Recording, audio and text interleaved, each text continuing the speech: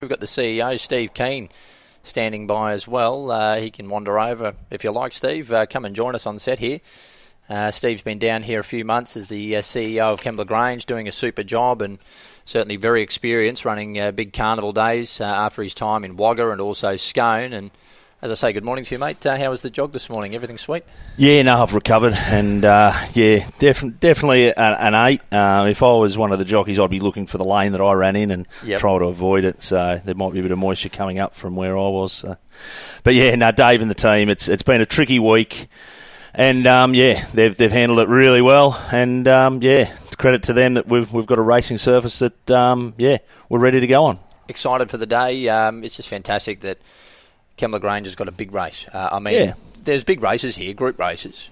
We know that. But a $1 million race that attracts these really good horses is just fantastic. And the third running this year. Yeah, that's right. It is exciting for the club and the community as well. They've got right behind this race, and we see it going from strength to strength each year. So, look, I'm fortunate enough that I've had the baton passed over, and the club's in a great position. So we look forward to not only growing this day moving forward, but other race days as well. So it's $1 million is a lot of money for a race these days. Look, my horses, I'd be happy to win a maiden at Corindi, But yeah, $1 million is something. It's special, and it's not something that we take lightly. So it's an exciting day. Have you felt the community support as far as this race day? We know, look, it's a little bit gloomy today, but who cares? I'm sure they'll still get out here and enjoy it. Do you feel that it's a bit of a talking point around the town? This race? Absolutely. They feel like the Illawarra feels like this is their race.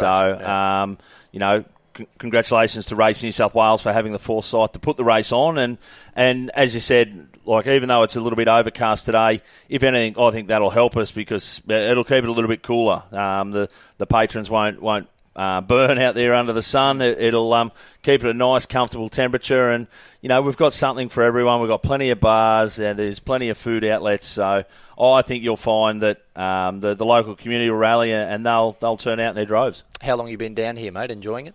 Yeah, been down here since the end of July, and as Dave alluded to, happen to live down a nice part of the world near the beach, and definitely liking it. Still got to work on my beach body yet, so but we might need another prep for that one. But loving it. It's a great lifestyle down here.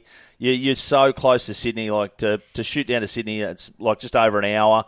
You get to live near the beach, and it's been a great start to my life down here. Outstanding to hear, and I mean, a lot of trainers are getting here now too. Mitch Beer's moved. The Price team's become bigger. They've got the base up here. They have done for a few years now. So that must give you good confidence as well. The trainers are wanting to train here at Kembla Grange because it's a great facility to train horses. Yeah, that's right. And I think you'll see by the investment Racing New South Wales have put into the complex with the B-grass reconstruction happening at the moment.